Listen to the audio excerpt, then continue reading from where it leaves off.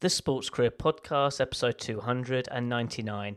How can content creation develop the future of women's rugby?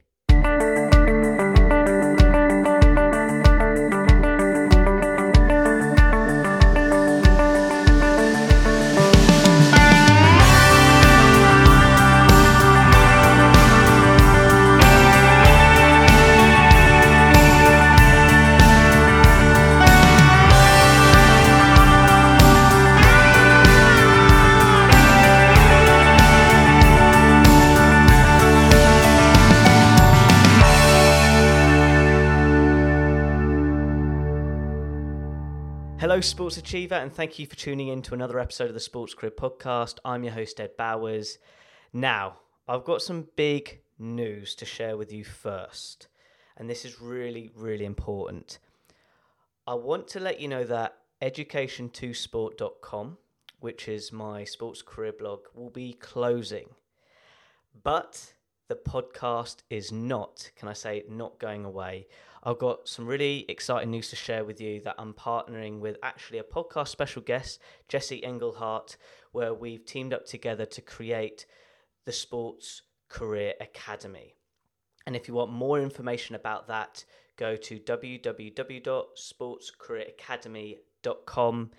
We are about to launch an exciting community which is all about helping you discover how to turn your passion into a profession, understand how to get your foot in the door in the sports industry, but most importantly, pursue a career in the sports industry that excites you and helps you earn a living. So if you want more information again about that, go to www.sportscareeracademy.com. But as I said, the show will still go on. And as always, my goal each week is to provide you a special guest who's an expert in a particular sector in the sports industry, especially if you have an interest with regards to content creation and if you want to pursue a career in the rugby industry. I hope today's episode can be useful to you with regards to your sports career development, interests, and needs. Now, getting back to today's podcast special guest is Victoria Rush. Victoria is a philanthropist and a filmmaker focusing on women's sport. Her current role is senior producer at Virgin Media O2, but she's most known for being the director of No Women, No Try, which is a women's rugby documentary on Amazon Prime. Now, this documentary is all about really exploring gender equality in the sport, but most importantly, providing a space where women can thrive in rugby, so they have equal access to men. And for that reason, this is what I call being a game changer with regards to improving the sports industry through the power of content creation. So for that reason, it's such a pleasure to have Victoria as a podcast special guest. And that's when today's episode, Victoria will share her sports career journey and explain to you how the power of content creation can professionalise women's rugby to another level on and off the pitch. Victoria, it's such a joy to have you on the podcast show. Please you share to listeners your sports career journey. When did it all start? Well, that's a really big question, isn't it, to open with? My sports career journey, I guess, really it's probably most prominently been the last couple of years. I first started working sport related when I joined O2. They sponsor England Rugby and I worked on all their social content for their platforms. And that was probably the most hands-on paid sport work I'd ever done. And then in the last obviously couple of years, I've been developing the film No Women, No Try, which will be certainly probably the most standout significant point anyway. Awesome. I just want to go back in time, just for the listeners listening in. Did you have like an academic journey, or was when you did work at O2, was it like, I just want to jump into the sports industry that end, just to give the listeners a bit of background, that side of things? Yeah, I have a much broader marketing background. I did marketing and advertising at university. I spent 10 years working in marketing in-house and agencies. So I had a lot of that, whether it was production, flyers, materials, social media, you name it, design, a lot, so I did a lot of that first. And then, yeah, exactly as you say, one day rugby's been such a big part of my life. I wanted to try and find a way to do them both at the same time, which is much easier said than done. And this position came up at O2. if you know rugby, if you know England Rugby, you know they sponsored them. So it felt like a natural fit. And I openly, I've said this many times, I went into the interview saying, and it was all a video production based interview, which is something I really knew I wanted to do more of rather than a broader marketing role. I said, look, I know nothing about music. You've got all the O2 academies, the O2, you know, everything on that side of things. But rugby, I can tell you everything about. And certainly women's rugby and the progression of the women's game. So that really was, I guess, the first moment that really all started. I had begun the process of No Woman, No Try like a month before that. So they probably very coincidentally grew together in that respect. But yeah, I waited until I had some experience and worked together passion and work at the same time, which I definitely think I'm much better at what I do when I care about it a little bit more. Absolutely. I now want to just touch on the rugby. We'll touch on the marketing side in general because there's probably some key marketers you want to break into like the marketing industry from an agency standpoint. But I want to talk about your rugby journey. Do you still play now? I do, yes. I'm a little bit too injured to actually play, but yes. So which club, out of interest? I'm just curious. I'm at Richmond Rugby Club in London. Okay, so this is like a long time ago, but I used to be part of London Irish Academy. So Richmond, okay, fab. London Yeah. Welsh, all those little clubs. London Scottish. Yeah. So we're on the same wavelength. Like, could you just share that journey? Because let's be honest, in the men's game in particular, 1997 up to 2000, it was very amateur. Yes, they're getting paid, but not to where it is now.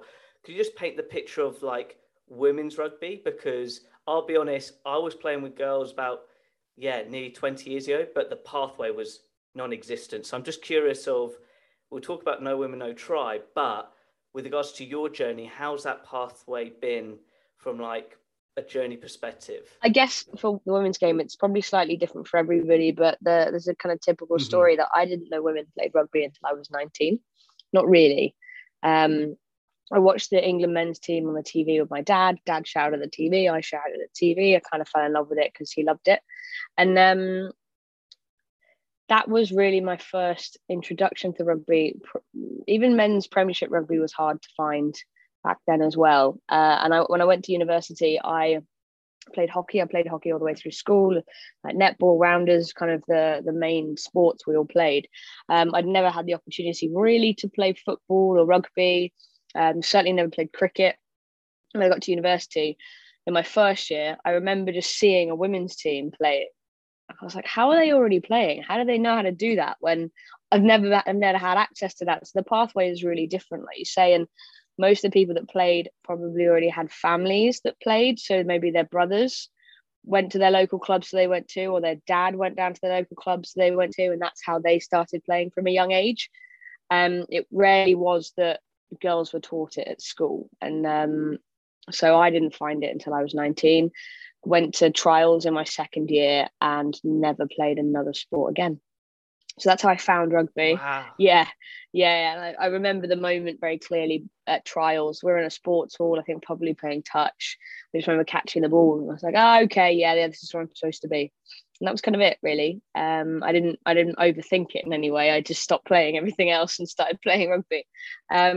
Joined my first club, I think, towards the end of that first season, whilst I was just kind of getting the hang of what was going on. That was up in Leeds, West Park in Leeds. I joined there for, I must have been 3 or 4 years. Then when I moved to London, a friend of mine from Leeds had gone to Richmond. So I went as well. And that, I think, was probably, realistically, is the pathway for most women and girls. If you live in a certain area, you find the local club that maybe matches the standard you want to play and was within reaching distance around work and things. Slightly different at Prem level to some extent. Some players might now get contracts to go to places, but again, I think it's not a professional league. Players are paid, but some of them could be paid £1,000 a year. I don't think that counts as actually being a professional player. That doesn't cover your petrol to and from games and training. So a lot of them still work it around their schedules and what they can do. There are some more fortunate, like Shauna Brown, who plays for England and for Harlequins, is paid enough to be a professional athlete between the two, and the other work she does. So it's slowly happening in the women's game, but My generalized understanding of it is that most people will play for clubs based on where they need to live for work and life, and it will evolve around them that way rather than the other way. So it's very much the amateur game like you get for the men's amateur game anyway. Do you think the narrative's changing with regards to what you've just said? Like, for example, I'll go back to this girl I play with, Alice, who's just had natural talent at London Irish. I'll never forget because she was mixing with us and it was awesome, but I couldn't visualize because there was no, at the time, women's team or girls' team at London Irish at Sunbury. So we're talking quite close to Richmond. And I'm just, bear in mind, we were talking 20 years ago. So from a development perspective, are things changing from a grassroots standpoint? Because finally, when I was at school connecting, like, well, everything was like, if you're a girl, you played netball, hockey, boy, cricket, did do hockey as well. But it was almost like with your gender, you're categorized to a certain sport. Hopefully, I hope that's changing now. I'm just curious from your journey side of things. I hope so. So I know that in schools that they've stopped doing rounders and they've started doing cricket for girls because there's a genuine pathway in cricket, and there isn't in rounders. So I guess some of that is changing.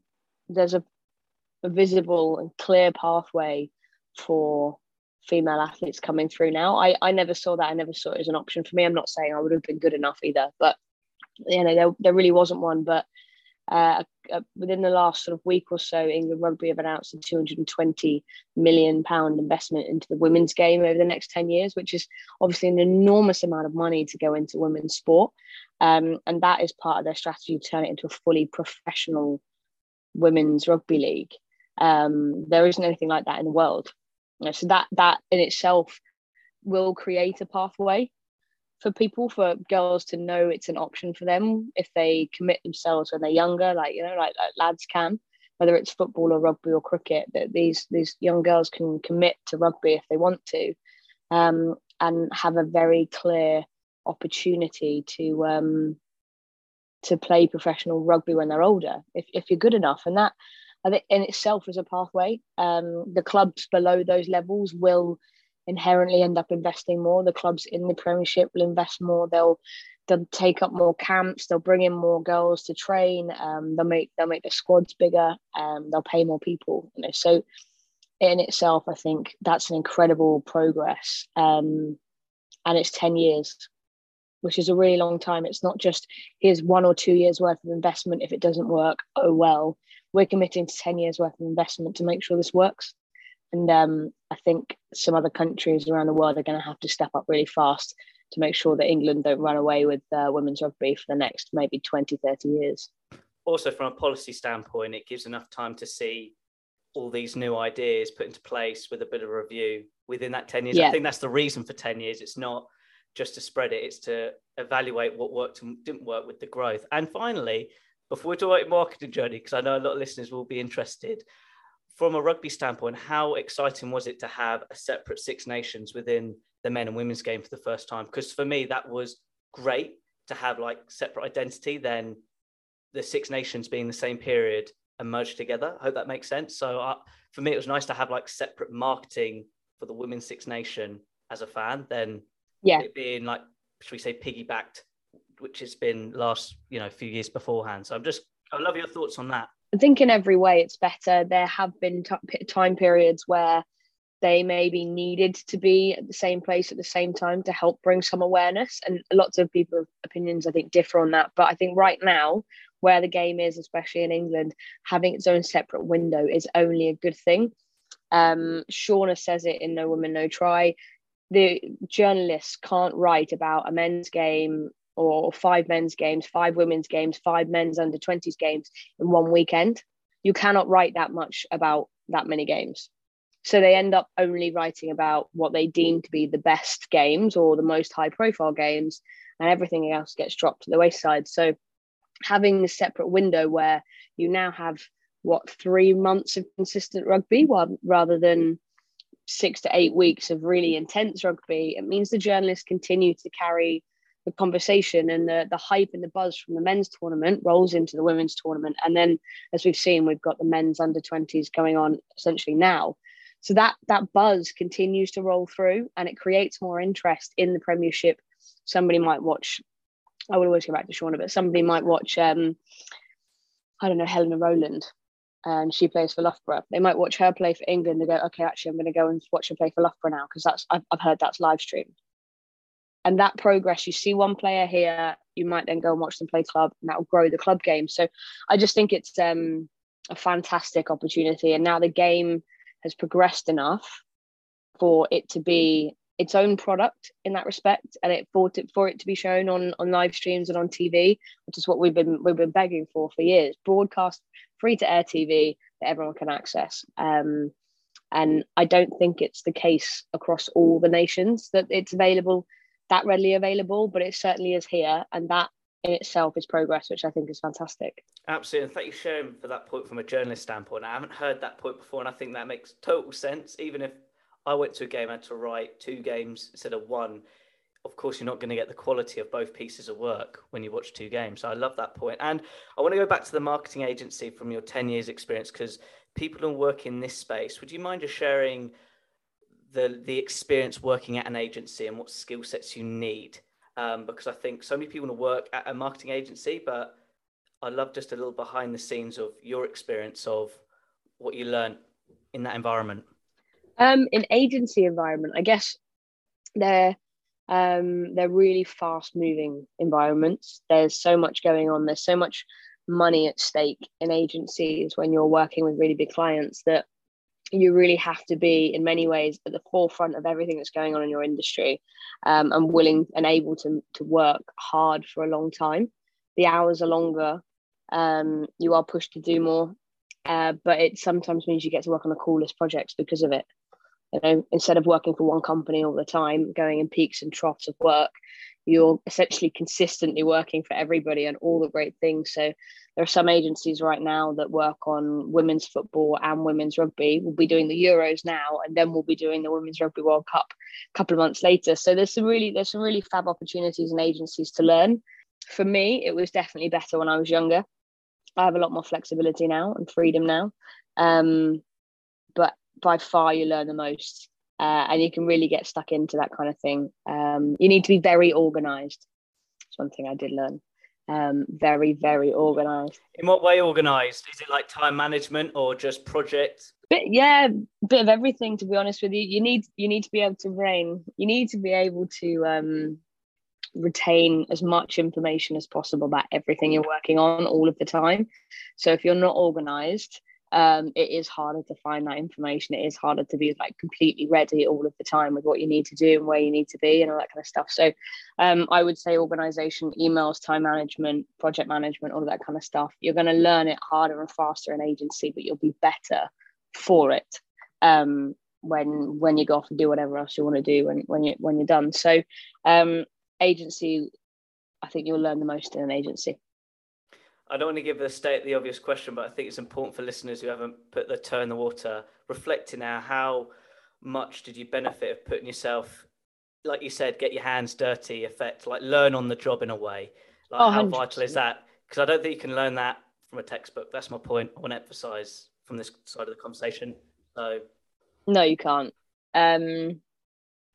I have huge questions about the benefits of university now. I went for the lifestyle of not having to grow up and not having to get a job. I did. I'm honest about it. I had a great time at uni. I did learn a lot, but I did learn a lot from textbooks. I did a placement year, which is probably where I learned the most. I was in a job for a year doing it, and 100%, when I got back to my final year, you could tell the difference between the students who had gone on placement year and returned to university and those who hadn't. It's a totally different way of life. And I just think with the cost now, realistically, what you can learn in a job over those 3 years, not getting yourself into, well, I guess it's 40, 50 grand worth of debt these days. Could you be better off? Like not going to uni for this kind of job? If you're talking about solicitors, lawyers, doctors, all that kind of stuff, totally different kettle of fish. You need to go to the university to be a doctor, first and foremost. But if you're going to look at sports agencies, management, production, anything like that, I would say that are you better off getting an entry-level job and working your way through what you want to do and where you want to be? Because a year in a job will tell you what you don't want to do. more than it will tell you what you do want to do. And then you'll adjust and go and find something else you think you want to do, spend a couple of years doing that and go, actually don't really want to do this. And you'll slowly work out where you want to be. Look, if you wake up tomorrow and you know who you want to be and where you want to be, it's a punishment. If you know what you want to do, your punishment is to do it. I think there's something very wonderful about not quite knowing what's coming and getting to reinvent every day.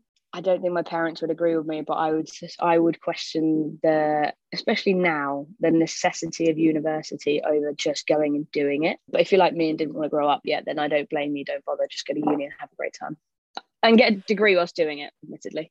Yeah, of course. I think the reason I'm sharing this from a marketing standpoint is there's so much more tools out there. You can create literally with your mobile phone on your fingertips. Probably when I started my podcast show, it was a lot harder of the process, but now, yeah. And I want to touch on this because we got connected because you shared a great tip on Twitter with your experience doing your own podcast show. And just for the listeners listening in, like from a marketing standpoint, this isn't just podcasting, but any content creation, like how has content creation supported your marketing skills, like traditional marketing skills, let's say with your documentary, but just share a bit of that snippet of your podcast journey and the benefits.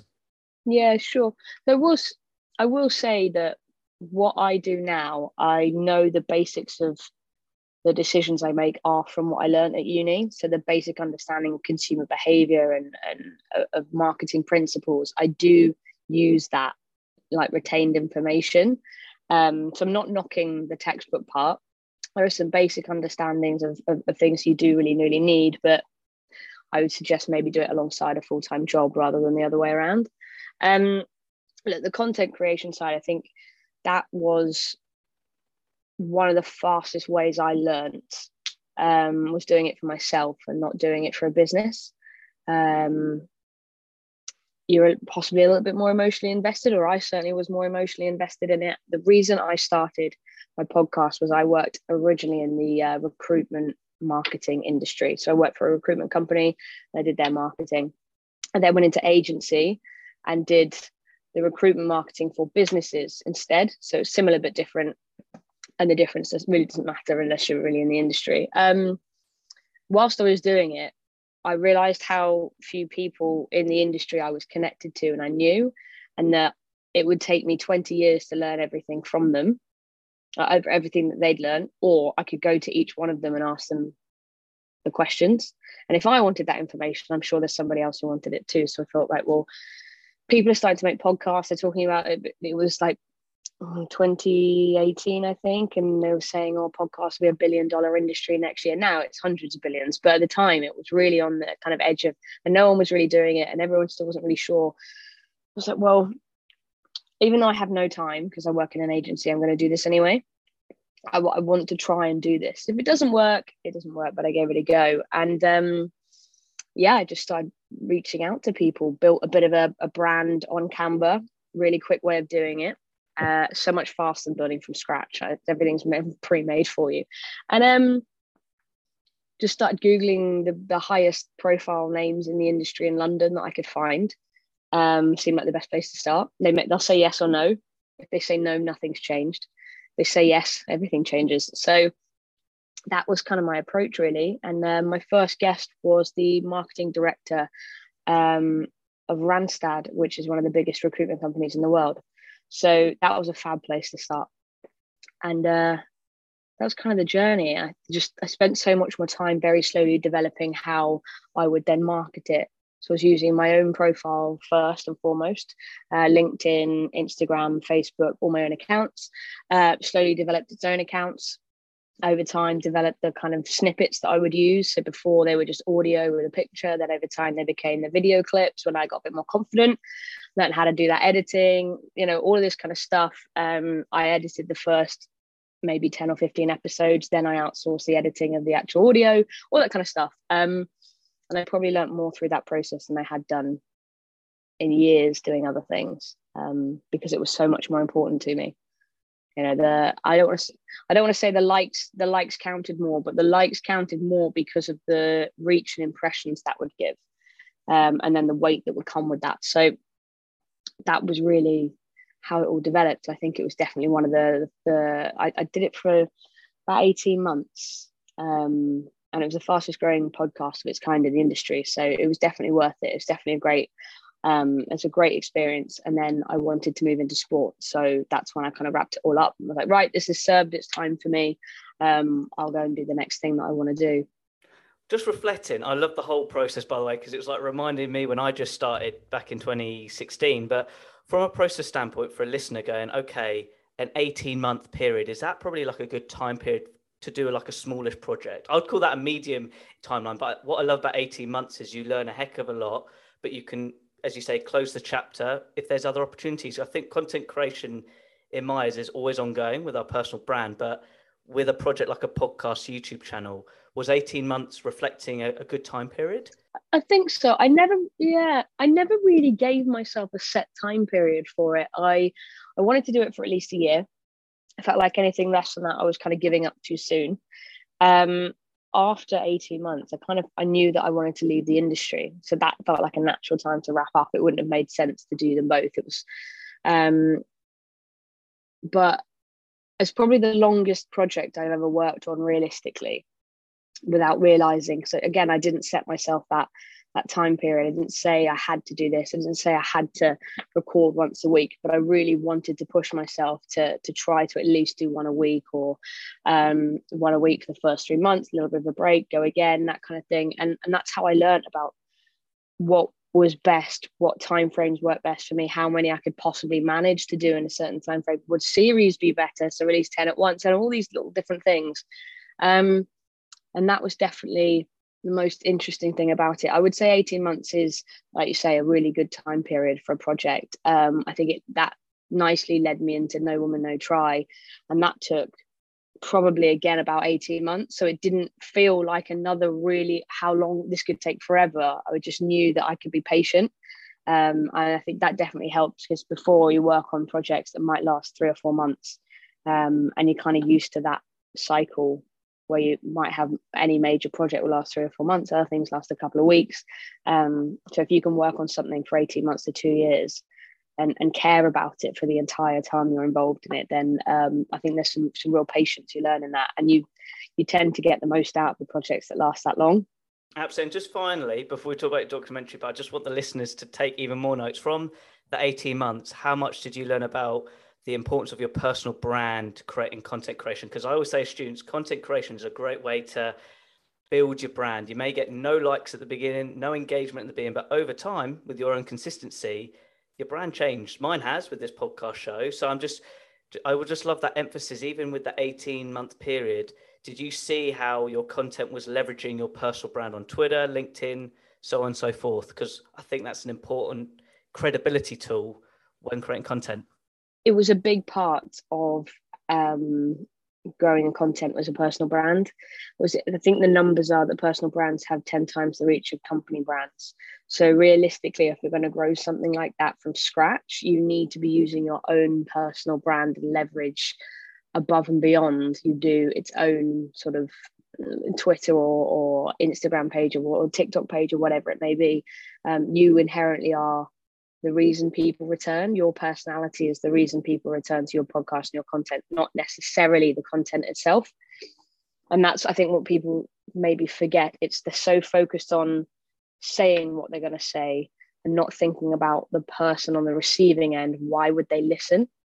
So you might think you have a great story to tell, but is that because your ego thinks it's a good story to tell, or is that because somebody else genuinely wants to listen to that story?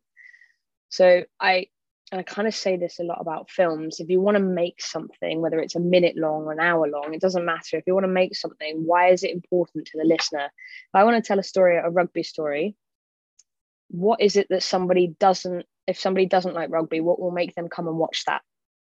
And it's not because it's just a generic rugby story where somebody's playing a game of rugby and won or lost. It's because they'll come for the personalities and they'll stay for the story. And I think that's what people tend to forget first and foremost. Anything you create, doesn't matter how long it is, doesn't matter if it's a photo, doesn't matter if it's a video, doesn't matter whatever you're making, you need to think about the person receiving it, not about yourself making it. What does the person watching or listening want from this? Not what do you want from it? And then work backwards from there. Once you've got the listener, you can then worry about yourself. and it can be about you, and that's fine if it's about you. That's not an issue, but just think about why the other person is going to stay and listen to you. I think that's it's a sorely missed piece of creating content, which is why a lot of content is so uninteresting.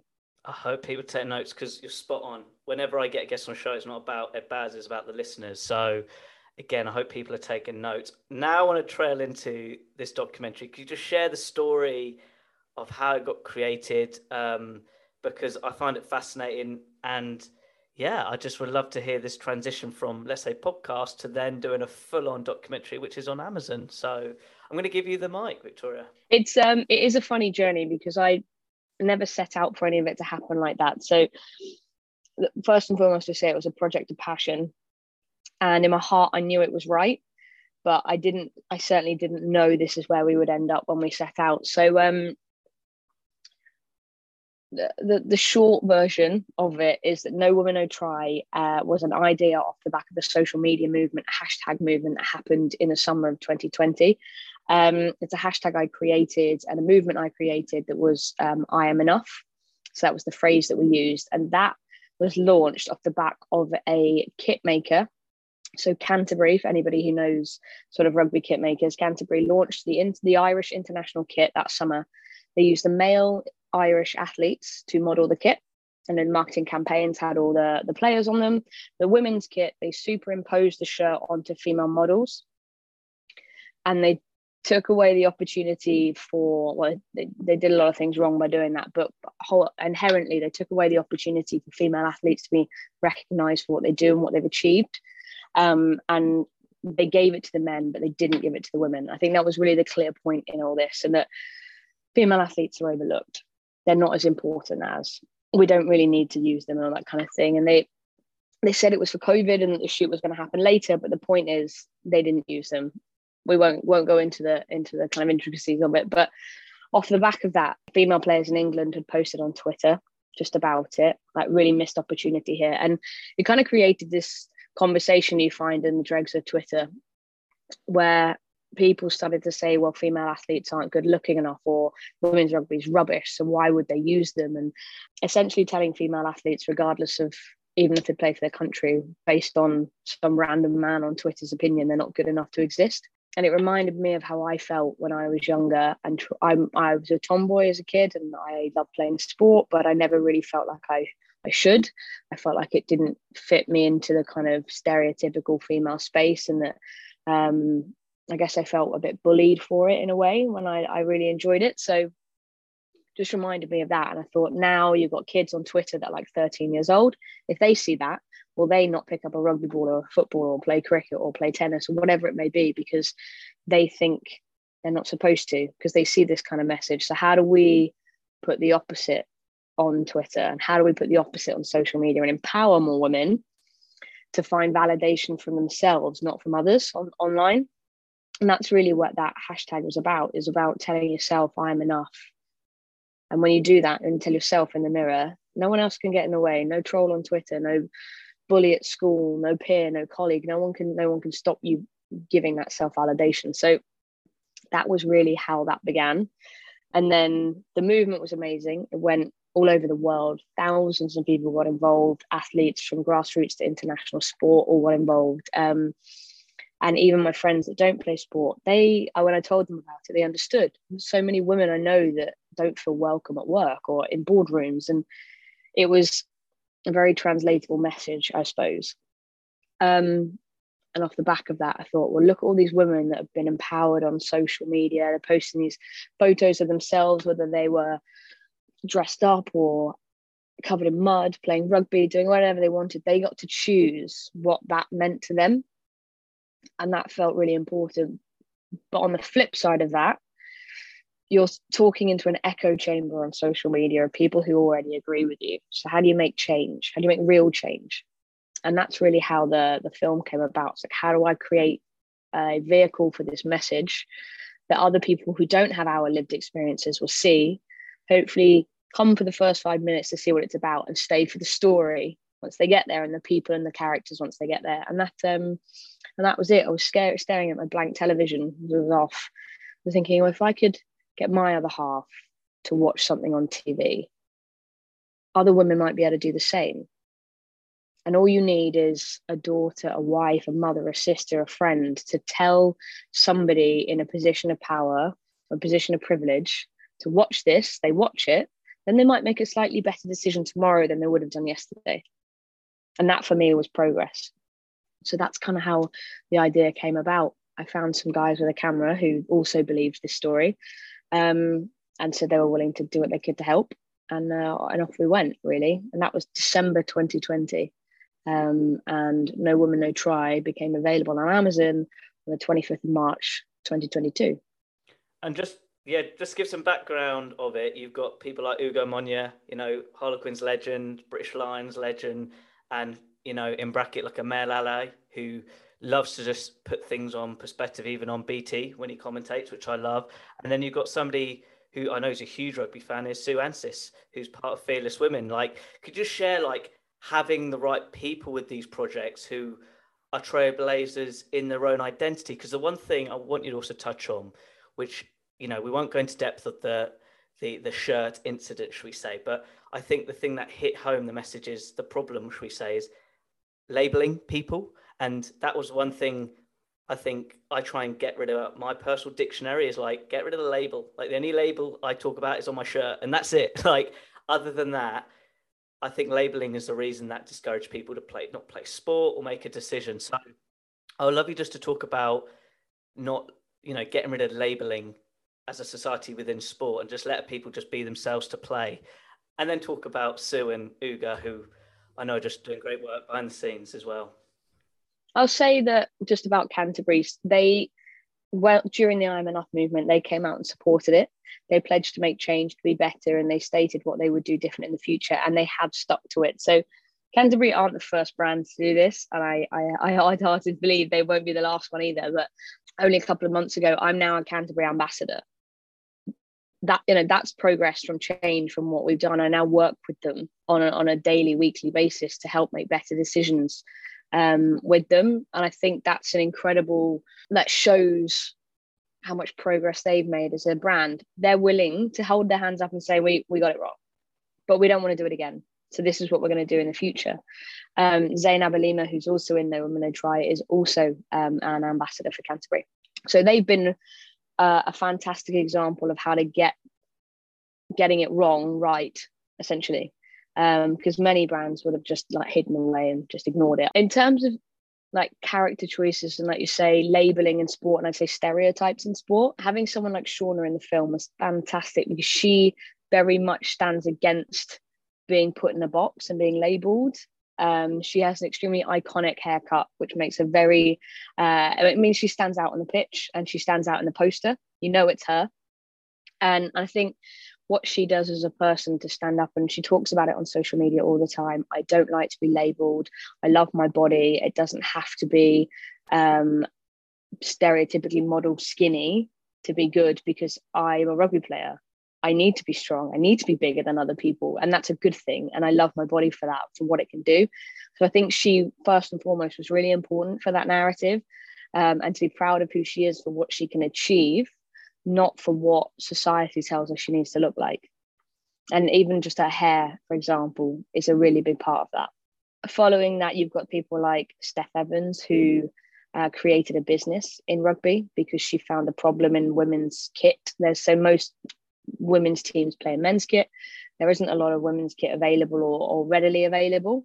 So she went off and made a brand specifically to create women's rugby kit for women, made by women. It's really simple. Sounds really simple. Why has it not been done sooner, right? So Ruggette is a really good brand and a really good example for me anyway. I felt like a role model for other women to see a woman finding a problem and making the solution and not waiting for other people to do it for them. Zainab Alima, she has pledged to hopefully become the first Muslim woman to play for England rugby, which is amazing. And it's a huge thing to step out and do. She's on that path at the moment. She's on that journey. She's a couple of years in, training more, slowly moving up the leagues in rugby to play, which is fantastic. And I know that I can't inspire every type of woman to play rugby, but I can give a platform to others to do that. So that's really what it was all about, bringing as many different people from the game in as possible to help inspire others. And Ugo does exactly the same. You know, he's a world-renowned voice in rugby. He's a male voice who stands up and says, I support women's game, and this is how it can be done by other men. And because he's a man from the game, from the men's game, like you said, he played for Harlequins, he played for England, he played for the British and Irish Lions, other men will listen. And that's realistically like how we make change. We bring different voices in, and different people listen to different voices. And like you say, Sue, she knows a lot from so many different sports and the progress of the different sports in England. We could learn so much from her insight into football, cricket, all that kind of stuff. So it was really important to get the right people. And I feel like we hit the jackpot, to be honest. I bet. I just want you to take a step back now from this documentary, and you've mentioned it already, but how does it improve the business of sport? Because like you said, everything we've talked about creates new opportunity, which means new business opportunity with regards to, like you said, the women clothing kit just for women. That's opened up new segments. And I think sometimes I think changing the narratives is vital, but I think where it's exciting for brands, it's like, actually, we've got a new market, we've got a new opportunity. Like, reflecting from the hard work you've done, how has it changed the perspective of business moving forward in rugby, not just the awareness? Yeah, I think it's a really important question. And the reason I say that is before Steph and Ruggett, and even since then, you have many brands or many people that will argue there isn't a market for women's sport merchandise or whatever it may be, or clothing, because there aren't enough women that play sport. That's not technically true. But if you've never sold something to a market, how can it ever be big enough for you to buy anything? Because you'll never have data to prove it. So Steph has gone out and said, well, you brand X believe that you don't need to make women's rugby kit because there isn't a market for it. Well, I'll go and make a market for it by selling it in the first place. And whether you like it or not, generally that's how innovation and changes happen. People say, well, we've always done it this way, and if that's how you run your business, then fine, but someone else will go and fill the gap. And that was a gap. So I think it's been a really interesting, and I'm sure there are people watching the progress of Ruggett to decide whether or not they also want to make the move. But I think it is interesting to see the market is there. And the same, Shauna brings the topic up in the film. It's very difficult to get hold of women's rugby boots. So realistic, because the sizes tend to all be men's sizes, which is sort of 7, 8 plus. Well, most women are probably in 4s to 6s. So to get boots that fit, that you like, you probably have to wear kids' boots, because those are the ones that will fit, are the closest to fit. Kids' boots have less studs in them than adult boots, which means they don't support your feet in the same way, and all these different things.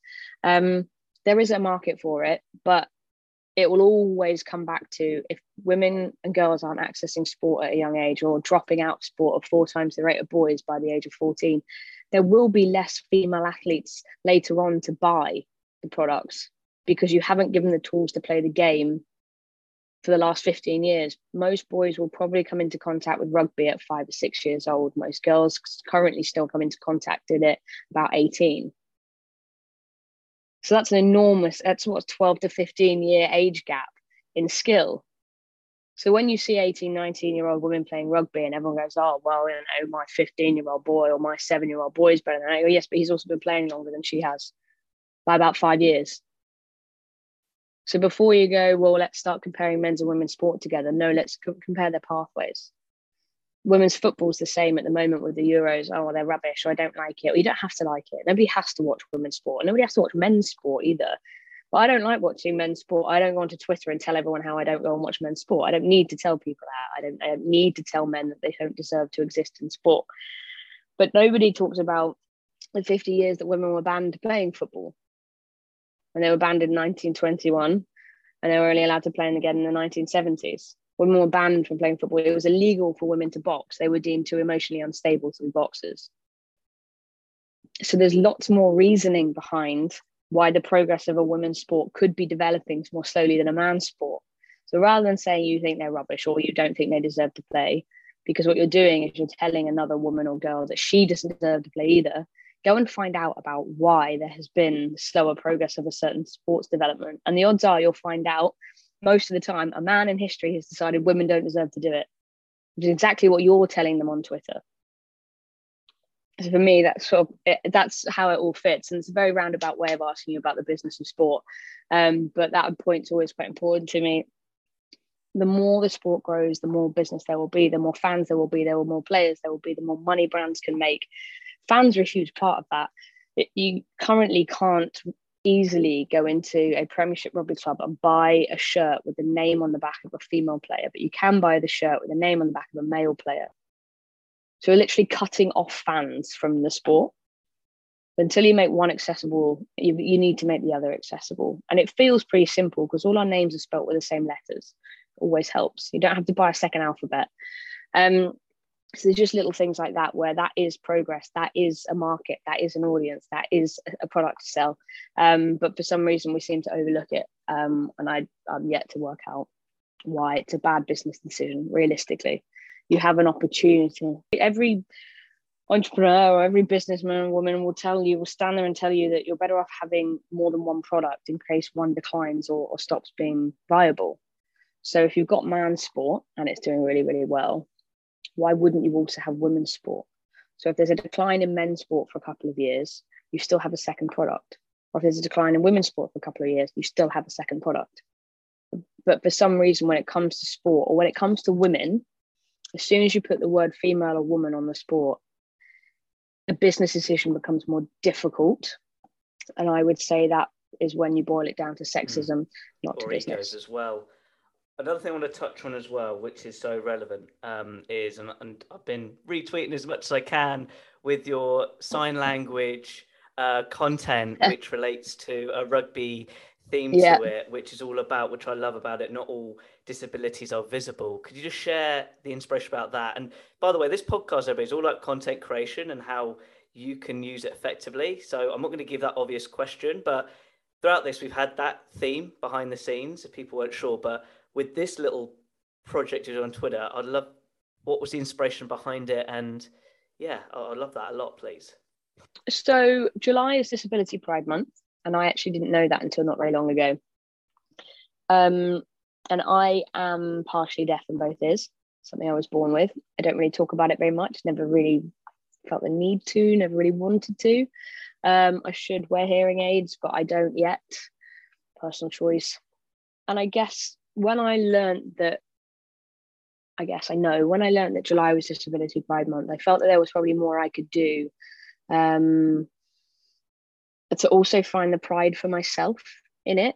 And I think like I said, I don't really talk about it. It's just, I don't really want to. And I think that's some fear of maybe judgment or being different again. And just sometimes you just don't want another thing on your shoulders. So I kind of hid from it for a long time. And it was kind of a way to combine both rugby and Disability Pride Month. So it felt like it was a natural fit for my personality and the content I put online as well.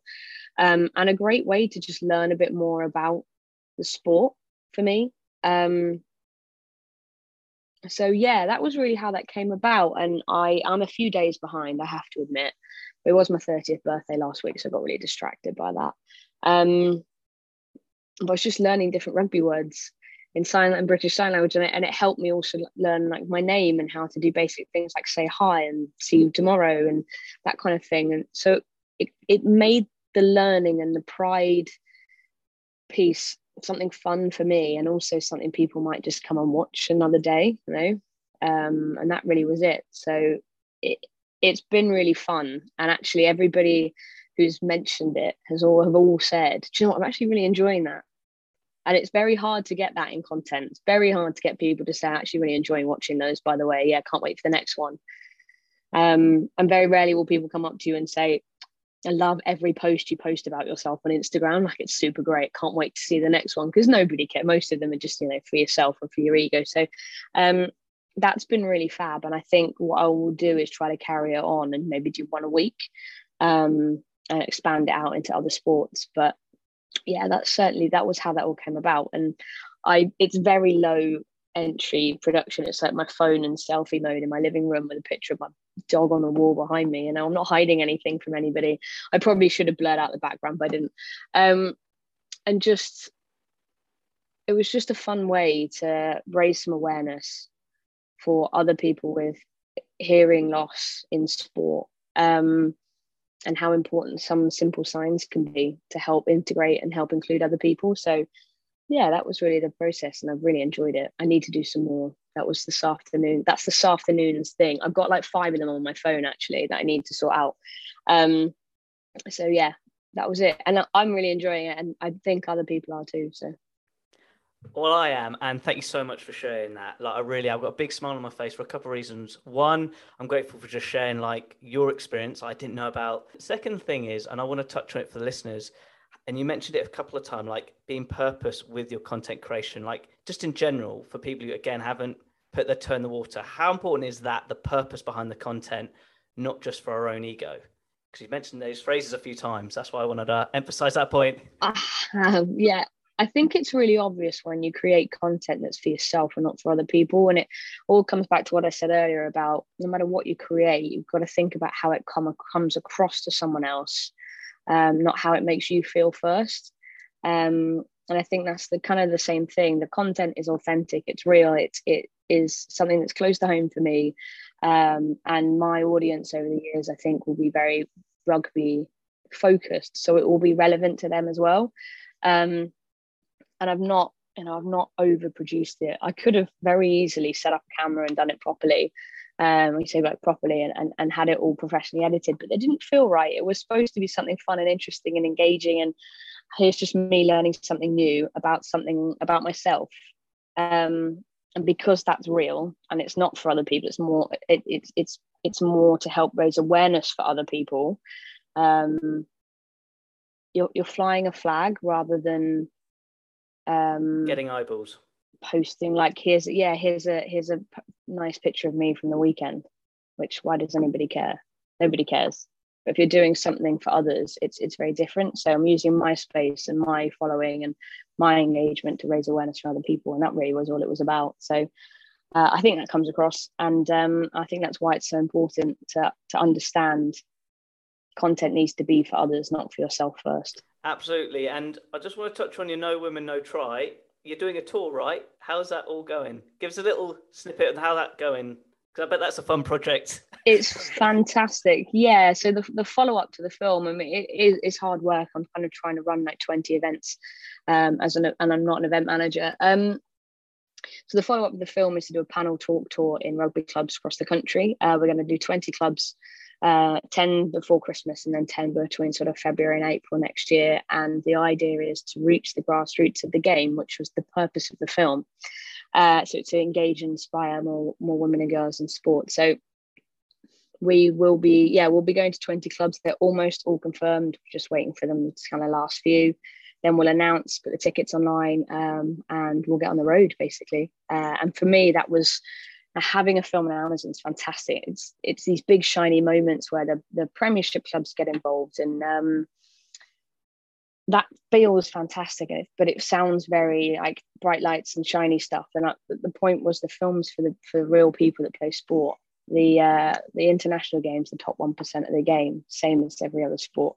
So how do we make sure that it stays and it belongs to the clubs and the individuals and the players, that the people that volunteer their time at the local rugby club every Sunday or every Saturday and give up their lives for the game. So it was really important to me to take it back to them and make sure that they could engage with it like everybody else has. So yeah, it's going really well, and we start at the end of August. Amazing. There'll be links in the show notes for more information when they all come out. I'll keep it updated on my social media channels as well. Out of interest, Victoria, like, what have you enjoyed the most from your sports career journey looking back right now? The family of friends that I have made is the best bit. And from a journey perspective, just to emphasize, because what you've done in a short period of time is pretty cool. I'm not going to lie. Yeah, it is, but it all boiled down to finding a place to exist comfortably and safely as I am and who I am. And I think sport has the power to give everybody that. So that's probably been the best thing about it. And by being comfortable, by being able to be yourself and have a fantastic group of friends, you can go off and achieve everything because you feel confident and you are supported. And yeah, I'd say sport's given me that more than anything. Absolutely. I couldn't agree more on the confidence piece. Out of interest, I'd like to finish with an inspirational question. What three tips would you give to the listeners, which they can apply straight after listening to this podcast, with regards to pursuing a career in the sports industry? Like, what three tips would you give to them? I think it applies to any job. If you want to work somewhere that badly, but the specific job you want isn't ready, maybe available, or you haven't got the right experience, find a job within that business, prove yourself once you're there, and then get the job that you want. I think that's really important. Some people try to get the specific job right away. There's a business or a brand or a governing body you want to work for, just get in the door. Once you're there, prove your point.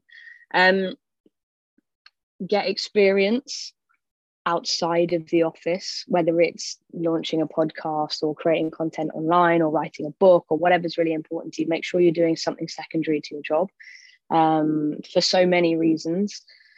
Some of it being, if you have a bad day at work and you have something else to focus on, it's not 100% of your day that's gone wrong, it's just 50%.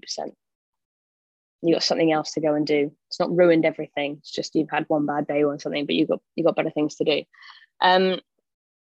And that's probably one of the best pieces I didn't learn for a really long time, is that your job cannot be 100% of your life. It's way too overwhelming.